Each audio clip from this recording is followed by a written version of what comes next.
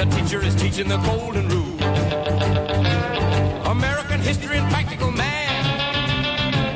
You study them hard and hoping to pass. Working your fingers right down to the bone. And the guy behind you won't leave you alone. Ring, ring goes the bell. The cook in the lunchroom's ready to sell. Hello to the tribe of love, and to those of us that are listening to today's broadcast of Talk Out of Schools. My name is Daniel Alicea. My pronouns are he, him, and his, and I am the proud son of Manny and Alma, and I want to welcome everyone to Talk Out of School. I'm coming to you live again on WBAI, listener-sponsored, locally controlled, non-commercial Pacifica Radio in New York City. We're on 99.5 on your FM dial, and this is a Pacifica radio station. If you'd like to also listen to us online, we're being streamed at WBAI.org. At Talk Out of School, we focus on the issues affecting public schools and public education here in New York City, on the state level, and nationally.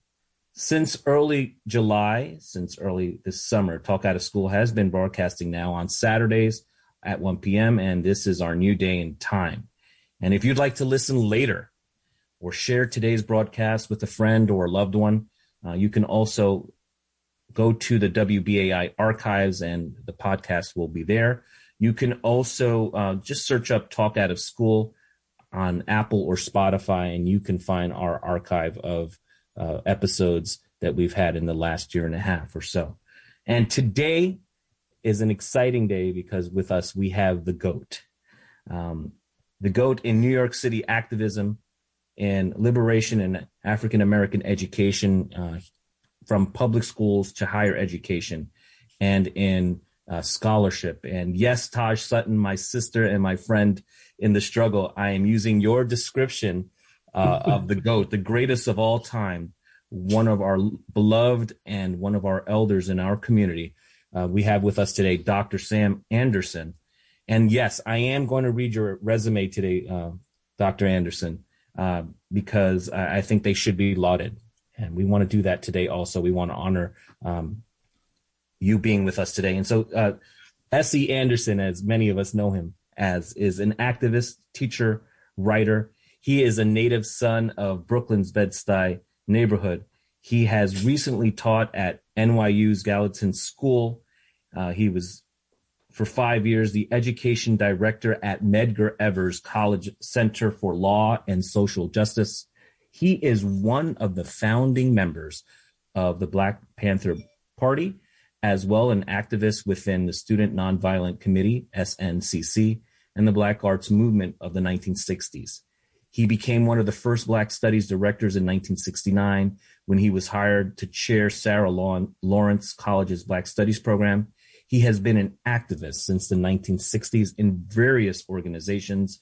Those include the Black Student Congress, African Heritage Studies Association, African Liberation Support Committee, the Black New York Action Committee, the Black Liberation Press, the New York Algebra Project.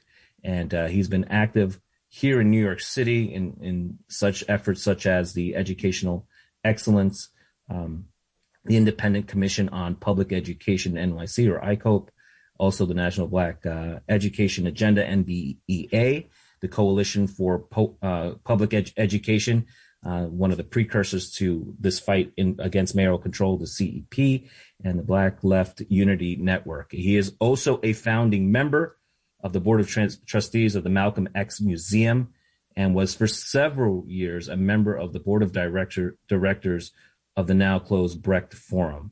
And so with us today is a scholar, a professor, one of our elders in our community. He's done a lot of work, consultant work recently, especially around African-American education in our communities, from public schools to the university level. And so today I have Dr. Anderson with us. Welcome, Dr. Anderson. Oh, thank you. The show is over now. So today we talk about the struggle for community control of New York City schools. I do want to get really into the Ocean Hill, Brownsville situation, the strike, the protests, the struggle to bring in community control of our schools, the city schools, and then the subsequent teacher strike. And then we'll talk a little bit more about how that's progressed over the years to a decentralized system, and then eventually to what we have now, mayoral control since 2002 of New York City public schools. And so, Dr. Anderson, tell us a little bit about yourself as a child of Bed-Stuy. What was it like to grow up in the 1950s and 60s? But more importantly, what was your entree into activism? Well, my childhood was unique. My father was in the military. And to make a long story short, my first schooling was in kindergarten, a German word, in Germany, right after World War II. So here's this little black kid in Germany in a kindergarten in Germany. And then I come back. I think it's I'm in the second grade or so in Bed-Stuy. I have a German accent. In those days, the teachers saw that as a speech impediment. And so I had to go to language classes, because they, here is a black child with a German accent in Bed-Stuy. It's like, can't happen. And in those days, they didn't understand how swiftly a young child would change and pick up the lingo of their peers, right? So I had to go through that traumatic experience. And then eventually, I think by the fourth grade or fifth grade, my parents moved out of Bed-Stuy and went out into suburbia, out into Amityville, because that was the thing to do, to run away from the urban centers and go out to the suburbs. And that's a whole nother story because it was segregated and so forth. So that by the 1960s, I'm in college. And so by the time I returned back from college in 66, I'm connected indirectly with what was going on in Ocean Hill, Brownsville, because my parents' church was Reverend Galamison's church, and he was very, very active in this. But my political base at that time was Harlem, was in Harlem, and so I hooked up with the community control struggle through the newly formed Black Panther Party at IS 201. We also did some work with the Two Bridges, and then it was a brief attempt at some school in the Bronx, which I don't remember, but that didn't gel. But the IS 201 did, and that was my entree into the struggle around public education, and I never left it in one form or shape. So that's my intro. So you mentioned being introduced in 1966. So in order to frame what will happen in 68 in Ocean Hill and Brownsville, could you tell us a little bit about that struggle about community control, some of the goals that were being fought for and advocated for? What was that struggle? What did it look like in 66? I know by 67 and 68, the city will have some type of pilot program in the Ocean Hill, Bed-Stuy area. So if you could just tell us a little bit about some of the things that you saw as far as the struggle for community control in that time. There was, well, let me back up and just say in I believe it was 1965, Reverend Galamison wrote an article about the need for a People's Board of Education, because he saw the racist institutionalized racism within the New York City public school system. And so he started to envision another form of governance that would help fight that racist construct.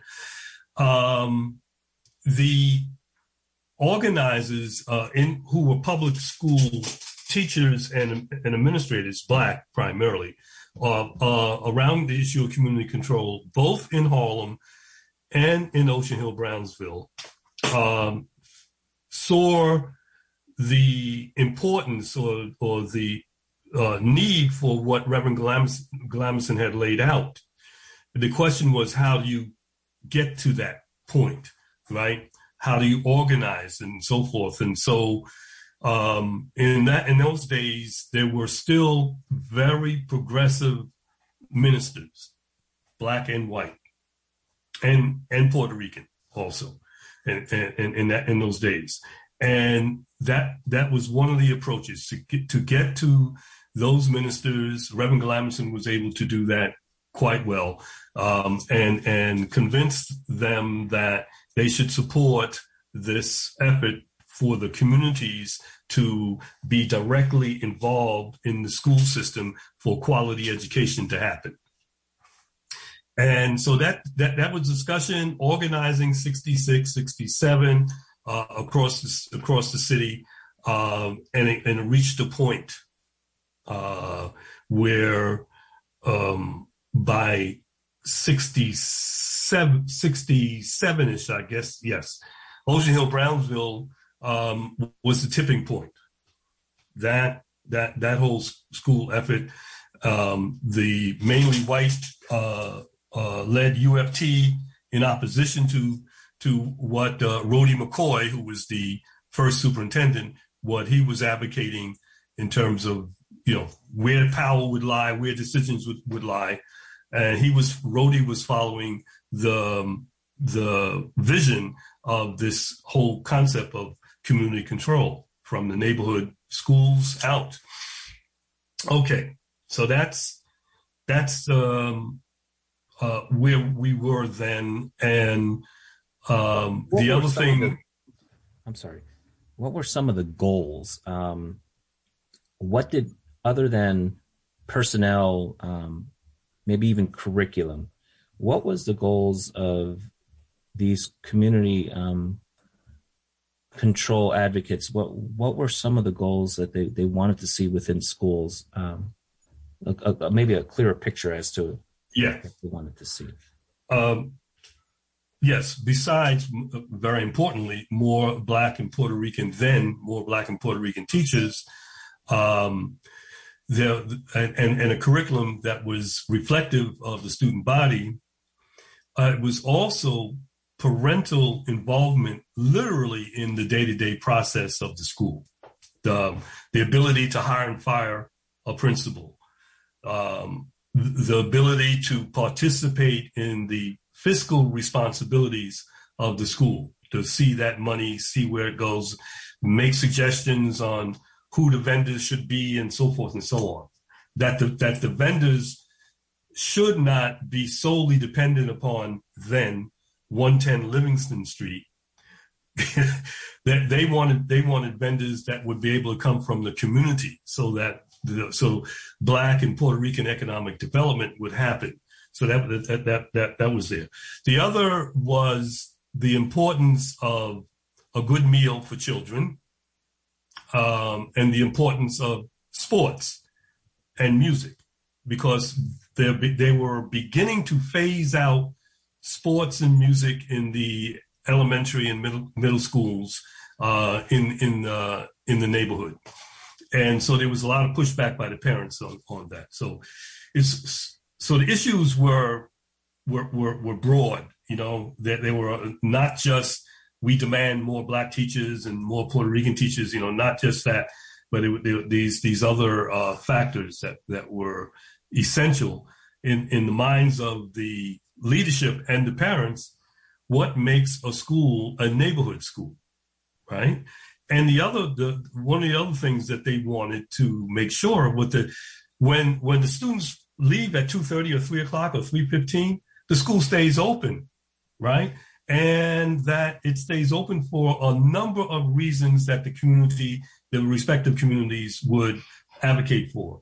One of those that were being pushed is adult education, because as we know, many Puerto Rican immigrants, many Black folk who migrated from the South up into New York had minimal education background as young people, and now they're adults. And here's an opportunity in your neighborhood to get a GED.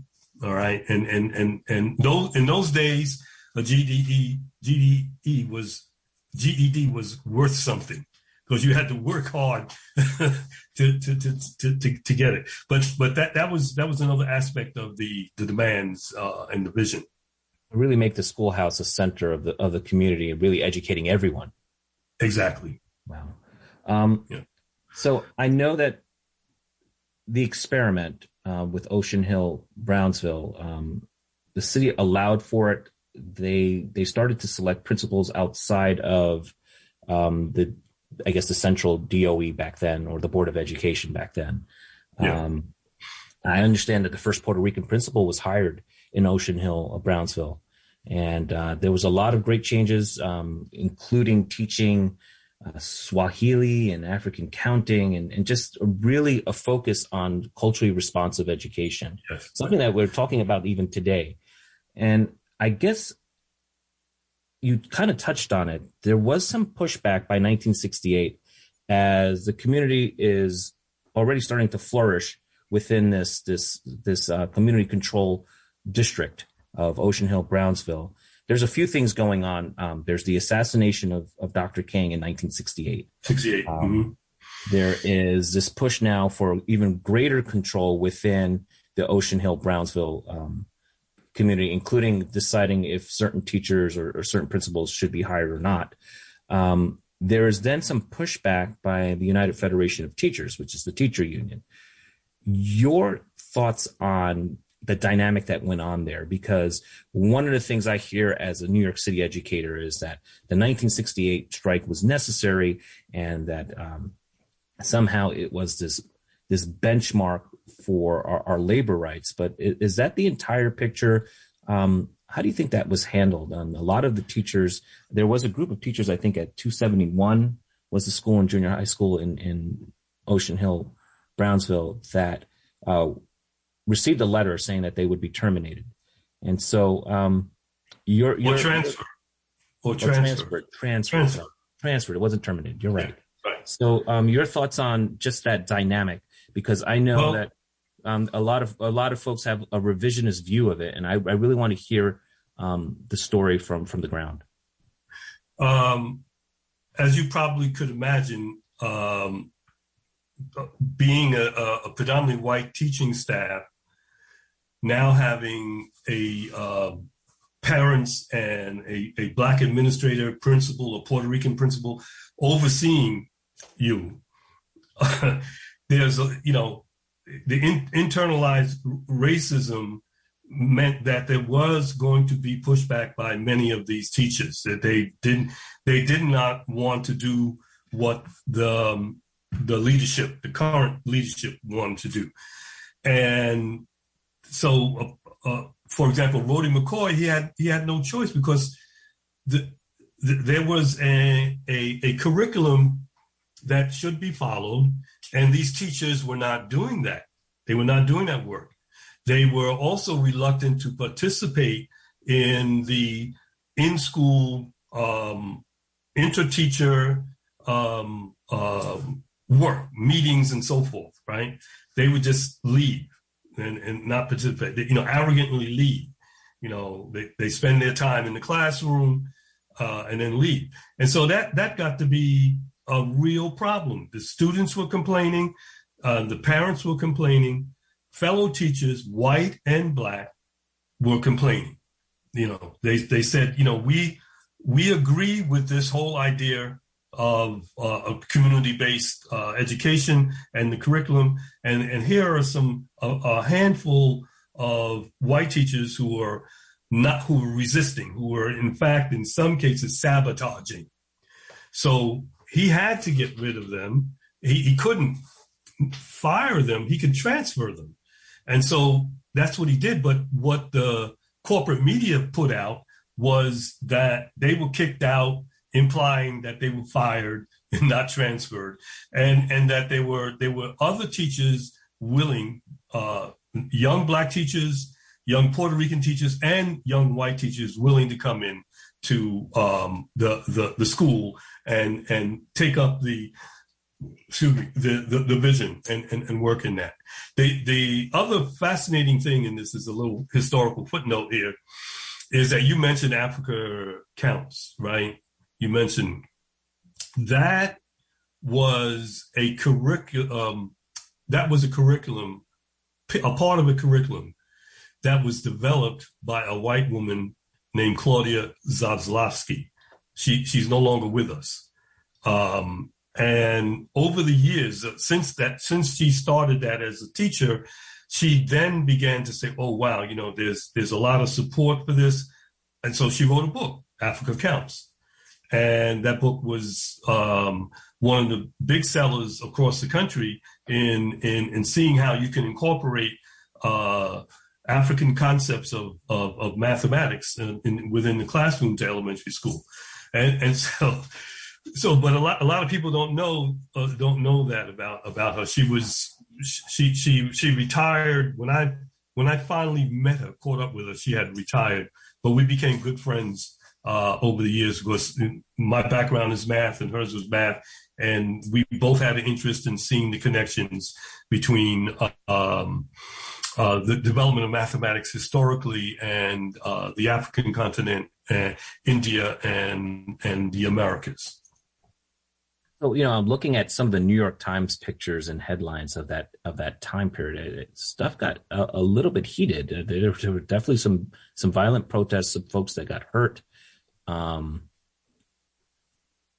guess my question would be, you spoke about the importance of curriculum and the pushback. A little bit more on that, especially what we're seeing now. You mentioned how community control was really looking for a lot more fair and more culturally responsive curriculum. And we're seeing that now. There seemed to be a violent pushback against CRT and some of the culturally responsive agenda that many educators have today. There seems to be a pushback on that.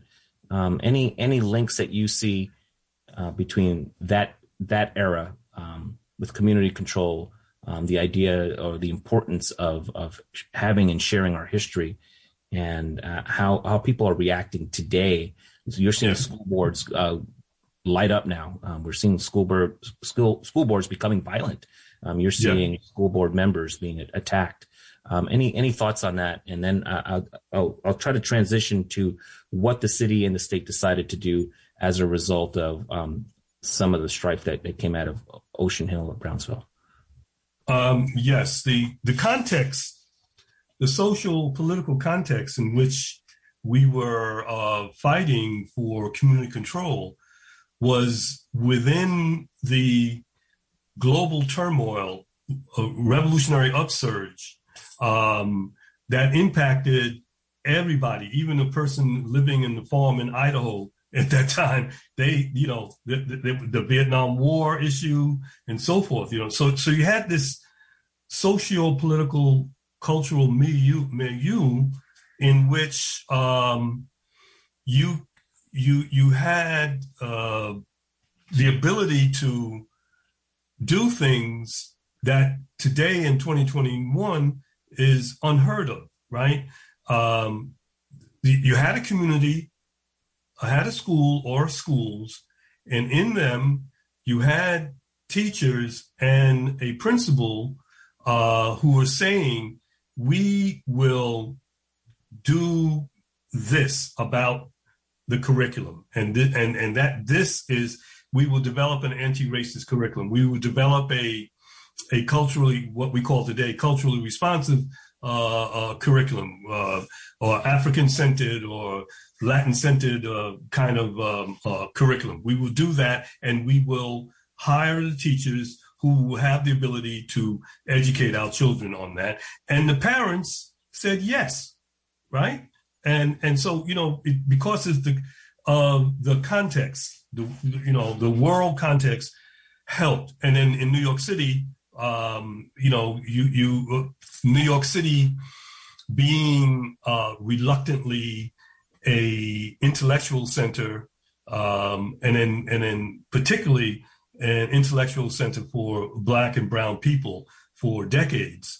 It was like for many of the parents a no-brainer. Yeah, this makes sense. But today we don't have the power in the schools to make that kind of decision and any longer in many of the schools in New York City, most of the schools. The other interesting thing is New York City, the experiment, Ocean Hill, Brownsville, Two Bridges, IS-201, were looked upon as prototypes, role models for Pittsburgh, Philadelphia, Chicago, Boston, where Black people, and LA and the Bay Area, where Black people and brown people were now, rising up there, like I said, the social movement. And so, of course, it'll be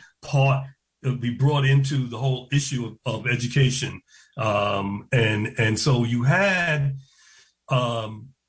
which is sort of underwritten, you had some very powerful educational developments in terms of community control in these cities elsewhere, Buffalo, Cleveland, you had them. And I think, I don't know if there's anybody doing a dissertation on this or not, but the impact of what happened in New York in terms of community control, spread like wildfire across the country. And so that even though you had a conservative presidency for a minute within that time period, the local politicals were more liberal than they were conservative. And so a lot of these things were allowed to happen. And Lindsay was more of a liberal, right? And so he oversaw, he did not immediately repress with police brutality, immediately repress the demonstrations and so forth and so on. Even though the cops wanted to do that, he structured it in such a way that that you don't want to do that, because that'll just create a flare up, right, in the community. That police going into the schools and arresting the Black principal and arresting that kind of thing. So yes. That is the context in which I think these kinds of things can develop. For us in 2021, we need to reestablish a power base or bases within our schools in order for these kinds of changes to happen. And it's much more of a challenge now, I think, than then, for a number of reasons, which we don't have time to get into, but we could talk about some other things. Just really quickly for our listening audience, you're listening to Talk Out of School on listener-supported WBAI 99.5. We're found on the center of your FM dial. I'm Daniel Alicea, a New York City educator, and I'm alternating on weekends with Lainey Hameson, my champion co-host. And we're talking today with one of the greatest of all times when it comes to activism in education here in New York City and nationally, to Dr. Sam Anderson. And I'm hoping that we can get a little bit more into what happens after Ocean Hill, Brownsville. Is in 1969, we see the state respond to what the communities wanted, but also try to still keep some centralized control. And they decentralized the system in some ways. They created 32 community school boards. There was a board of education, I believe, with 7 members. A couple of them were mayoral appointees, and then some other elected board members. Mm. Your thoughts on what that looked like? Because if you listen to some folks, they'll say, well, that didn't work. It didn't get the results that anyone wanted. And somehow that is an indication that any type of community control is going to lead to some people who complain about the community school boards. There was a lot of corruption. There was a lot of nepotism. Your thoughts on that period from 1969 to about 1996, where in 96, the chancellor takes a little bit more control to 2002, and then we get to mayoral control. Your thoughts on the decentralized system. Is that community control, Sam? The interesting thing about the decentralization bill was that in the eyes of the elected officials, it was a compromise bill between the community control advocates and the status quo for public education advocates. And the devil is in the details in the bill. One of the things that it incorporated was the ability for any parent, whether you were documented or not, to vote in elections, school board elections, and to run, in the school board elections. And what that meant politically was that in this type of democracy in New York City, that was your entree into electoral politics. Because otherwise it would have been very difficult. You would have to side up with one of the local clubs and work there and maybe give them a little bit of money or do something, right, to get in. But this was an entree. You get on the school board, you get publicly recognized, and you run for some other position, city council, state assembly, whatever. You can do that. And guess who did that? De Blasio. He got to start there. In the school board. The other aspect in the 32 districts was that parents were involved in the hiring and firing of in the beginning, the hiring and firing of principals and the board, the school board director. Yeah. Right. And that because of a number of factors. The powers that be in thinking long term realized that they could whittle away or take out the teeth that were there for parental involvement over time, right? And they systematically did that over time, like you said, from 69 to like 96, over time. The other part was there was no mechanism built in to deal with corruption. Okay, so when you look at the 32 school districts, there were maybe four that had corrupt leadership, but there was no mechanism to get them out. No board of education mechanism to get them out. Why? Because they wanted control of those school boards. And this is one of the ways you control, unless the corruption gets to be absolutely blatant, then you have to make a move.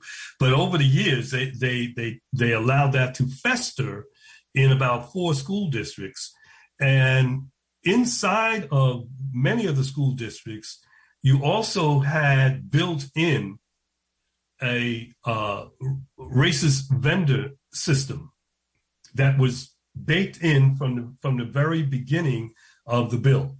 Okay, and so what that meant was, as I mentioned earlier, Black economic and Puerto Rican economic community development in terms of vendors, like toilet paper, pencils, paper, books. They were relegated to the edges and may have been maybe 2% of the vendors, right? And I knew the Puerto Rican book vendor. He had a bookstore on 14th Street, and I knew the Black book vendor. He had a bookstore across from the Brooklyn Academy of Music, called Dare Books. They were hanging on by threads by 96. These few Black and Latino vendors, they were hanging on by threads. With the introduction of Bloomberg in 2002, one of the earliest things he did with a stroke of a pen was to say, any book vendor has to show me $500,000 worth of sales in order to be a vendor for New York City books. So the Puerto Rican vendor was out and the Black vendor was out. So over the years, the institutionalized racist component of the decentralization bill became the dominant form. Yes, there were many years of fight back in this. For example, the privatization process actually started when they were beginning the discussion of charter schools in the 1980s in New York, in the privatization process. And, there were some of us who saying, look, hey, no, we got to fight back. We can't do this. No, this is it. We got to stop that. And it didn't get any traction until a few years later, just a few years later. But the other privatization component was the educational management organization concept. That, as you remember, HMOs, the health management organizations, came into being as a entree to the privatization of public health. And it was, quote unquote, successful for those in the ruling class, but not for the people who had to deal with everyday health issues. And so they said, well, we could do the same thing. So Edison Schools Incorporated was one of the early prototypes of this educational management organization. And they were around in this period in the early 90s, going around the country, touting the wonders of educational management. And so it was taken up in New York. They were by Giuliani. They were given 5 schools to prove their worth, right? To show that this is something that could actually happen. And that Giuliani was going by the books, going by the decentralization bill. The parents have to make the decision. It's not top down. They got to vote on it. And so that was great, because then we said we can organize in those 5 schools to educate, inform the parents that EMO is a way of taking away your power and at the same time further miseducating your children. And so we spent a few months doing that, and we were successful. None of the places voted yes on it. So that was a big victory for us, right? And some great local parent leadership came out of that, out of those 5 schools. So that was a defeat for Giuliani. Bloomberg saw that.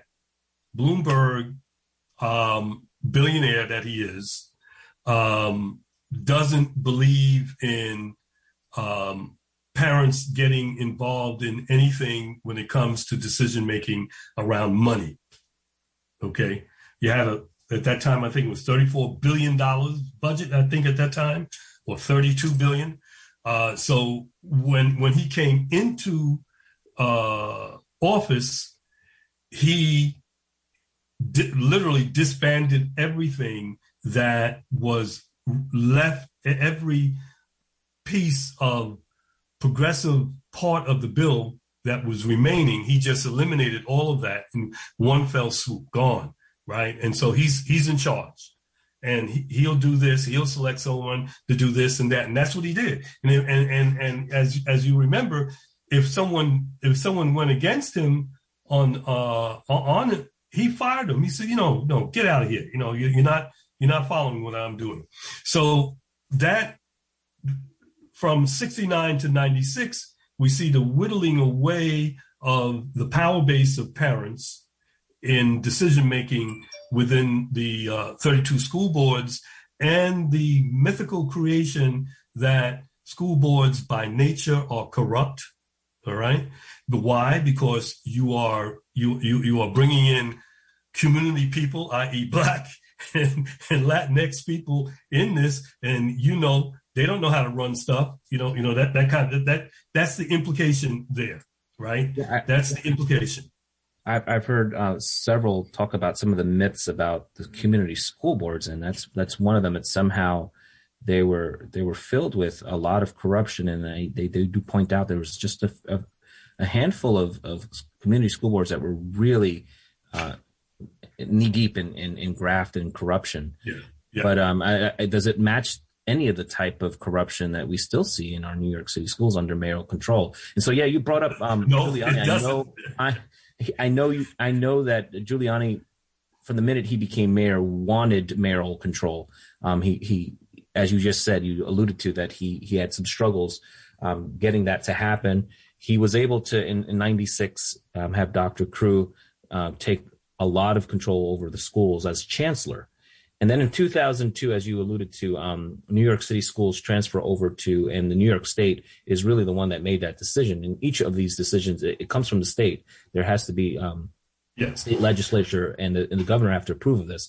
But there was approval for mayoral control. The teacher union, ironically enough, the same day that they got their contract, also gave a stamp of approval to mayoral control.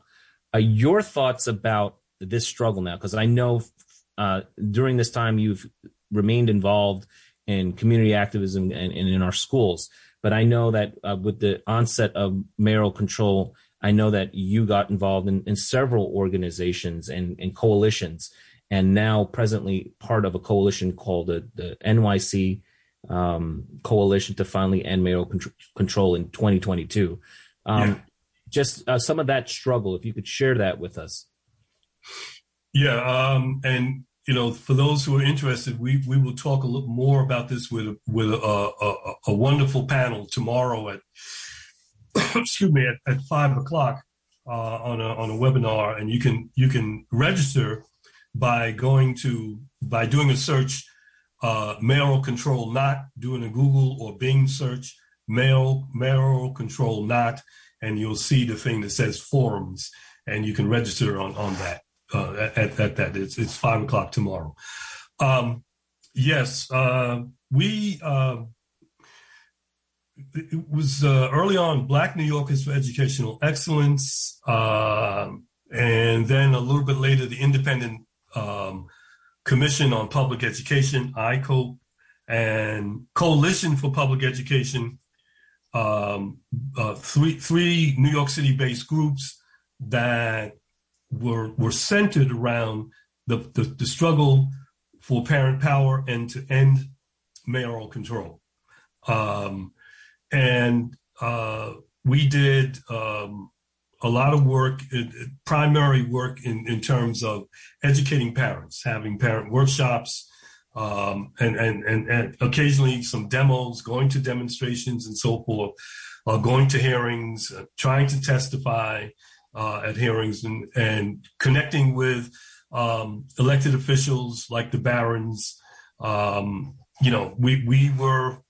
We were active over many years in this, but also looking at what do we want? What do we envision? What are the details of what we want in terms of this idea of a human rights-based educational system that's democratic and parent, student, teacher run? What is that? What does that mean in New York City?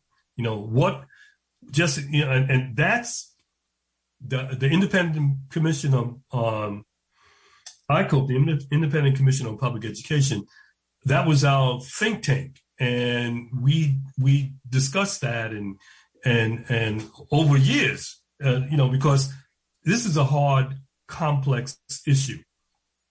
And we came to the conclusion that we eventually we need to look at the bill, the decentralization bill, and see how we can build out of that, given our vision, right? Given how we see school governance structures, how we see the interaction of the neighborhood to the school to the borough, and so forth and so on, all those kind of things. And so that work took us to Albany when Inez Barron was state assemblywoman, and we eventually were able to get the bill, the decentralization bill, which, by the way, was one of the very, very few historically important bills that was not digitized.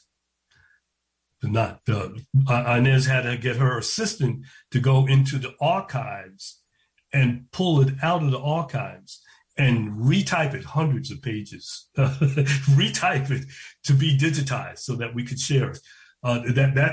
That's how those who rule wanted to obscure this. But the issue is, we in these groups felt that it was extremely important to support the protest movements around public education of various kinds, all these sites of struggles, there, but also have those different groups understand that real change, real positive change comes when we have control of New York City school system.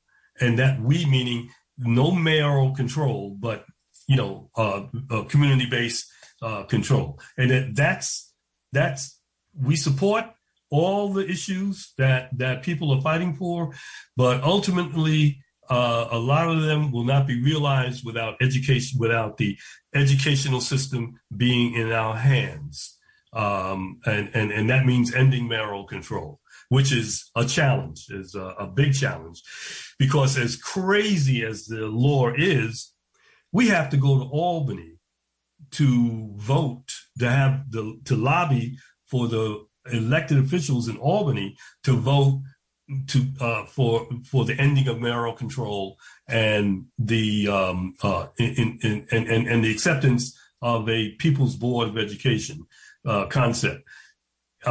We have to build a power base, because in the communities, because if we don't have that power base, all I'm saying is just hot air. It just wouldn't go anywhere. We got to have that power base to put that pressure up in Albany to make those changes. The City Council of New York can be part of that pressure. And so that's one of the things that we want to do. We want to talk with the City Council people, some or a significant number of them who claim to be progressive, should support this, our whole idea, and lobby with us in Albany to get rid of mayoral control.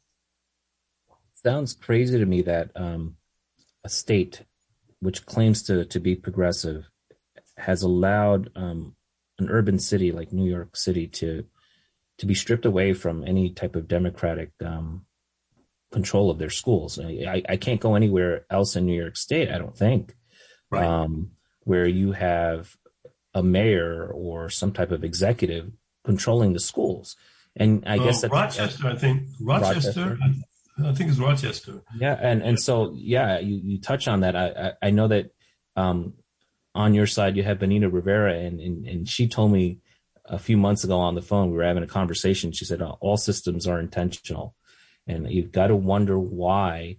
And it's one of the questions I've been asking, and many have been asking, why is it that only New York City and only Rochester are areas where we see parents not able to sit on school boards and to make some of this decision making. And so as part of this People's Board of Education, what's the vision for that? Because we're coming close on time, but I would love to hear your vision of what a People's Board of Education, because you mentioned the minister that had an influence in your life, and he was talking about a People's Board of Education in 66. What does that look like today? Yeah. How do we make sure that the system that we have today that there are safeguards to make sure that it is parents and communities that have control of schools and not all the other interests, the corporate interests, the white supremacist interests. How do we make sure that the People's Board of Education is a fair system, an equitable one? Your thoughts on what a People's Board of Education looks like? Yeah, that's something that we had discussed, like I said, over the years. And to make a long story short is that we see education coming and governance coming out of the school into the neighborhood and into the borough. There are 250 neighborhoods in New York City. Bed-Stuy, Crown Heights, Harlem, East Harlem, all South Ozone Park, all of these neighborhoods. And even today in 2021, these neighborhoods have a social significance for people.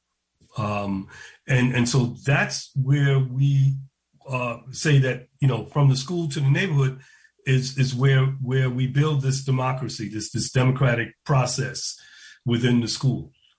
And it's almost like micro, like each school, each neighborhood would have something slightly different compared to the neighborhood next to it. But there was a set of principles.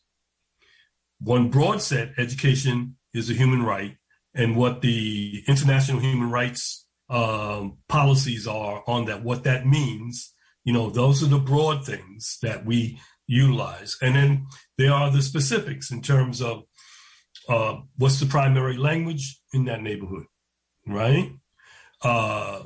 What are the holidays in that neighborhood or neighborhoods that should be celebrated? Those kind of things. Are there educators in those neighborhoods who are willing to teach in those schools? Are there elders who could come into the schools and impart wisdom to the young folk who are there? In other words, you bring in the community in its inception, right? In this very inception, that you have an education contract, if you will, with the community, that we know that we are the formerly educated. We are educated formally. We went to college and so forth. But we also know that there's a tremendous amount of wisdom, art, and craft in our communities, and that we can incorporate that at the neighborhood base, all right? And at the borough base, we can be also borough wide in that. And that language, is very, very important. So it's very possible that under the People's Board of Education, every child would be at least bilingual by the time they get to high school. At least bilingual. That is to say, Spanish, French, Arabic, whatever. That they would be at least bilingual, and that would be a goal. That would be an understanding. That would be part of the whole concept of education, right? So you have that. You also have the idea, as I had mentioned before, that the school can help develop the community on an economic basis. And what is in our neighborhood, or who are in our neighborhoods who can help us in that whole process of creating vendors, locally sourced vendors, right? There is so much to discuss, especially around that topic, because I know with mayoral control, we're talking about billions of dollars that everyone, especially the corporate interests, want to get their hands on. And yes. So absolutely something to really discuss. Hopefully we can come back, Sam. We're coming short on time, but I really want to thank you today. I want to thank you for sharing your wisdom with us today, sharing your insight with us today, and sharing your story. If you want more information, again, about the coalition that Sam and others are leading, again, go to a Google search, type in mayoral control not. and you'll be able to access the coalition that Sam is leading, along with many others who have been fighting very, very, very hard to end mayoral control in our city. It's a topic that's very close to my heart, and it's one of the things I saw as I came back to the New York City school system that is inherently wrong with what's going on. There's so many issues that are happening, and I agree with you. A lot of it is rooted because one person, one man, essentially is making such important decisions for our diverse communities here in New York City. So thank you again, Sam. For those of you listening to us today, thank you so much for joining us. Thank you. If you want to hear more of Talk Out of School, we're available as a podcast. If you missed any part of today's broadcast, again, just check out Apple Podcasts or Spotify. Also leave us a review.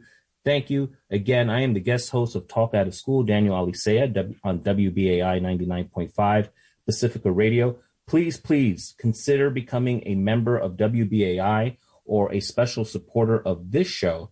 Go to Talk Out of School on the WBAI website. There is a link that says donate, and please leave a donation. Or you can also donate at 212-209-2950. That number again is 212-209-2950. Thank you so much for joining us today. Thank you to the Tribe of Love. And remember, love always wins.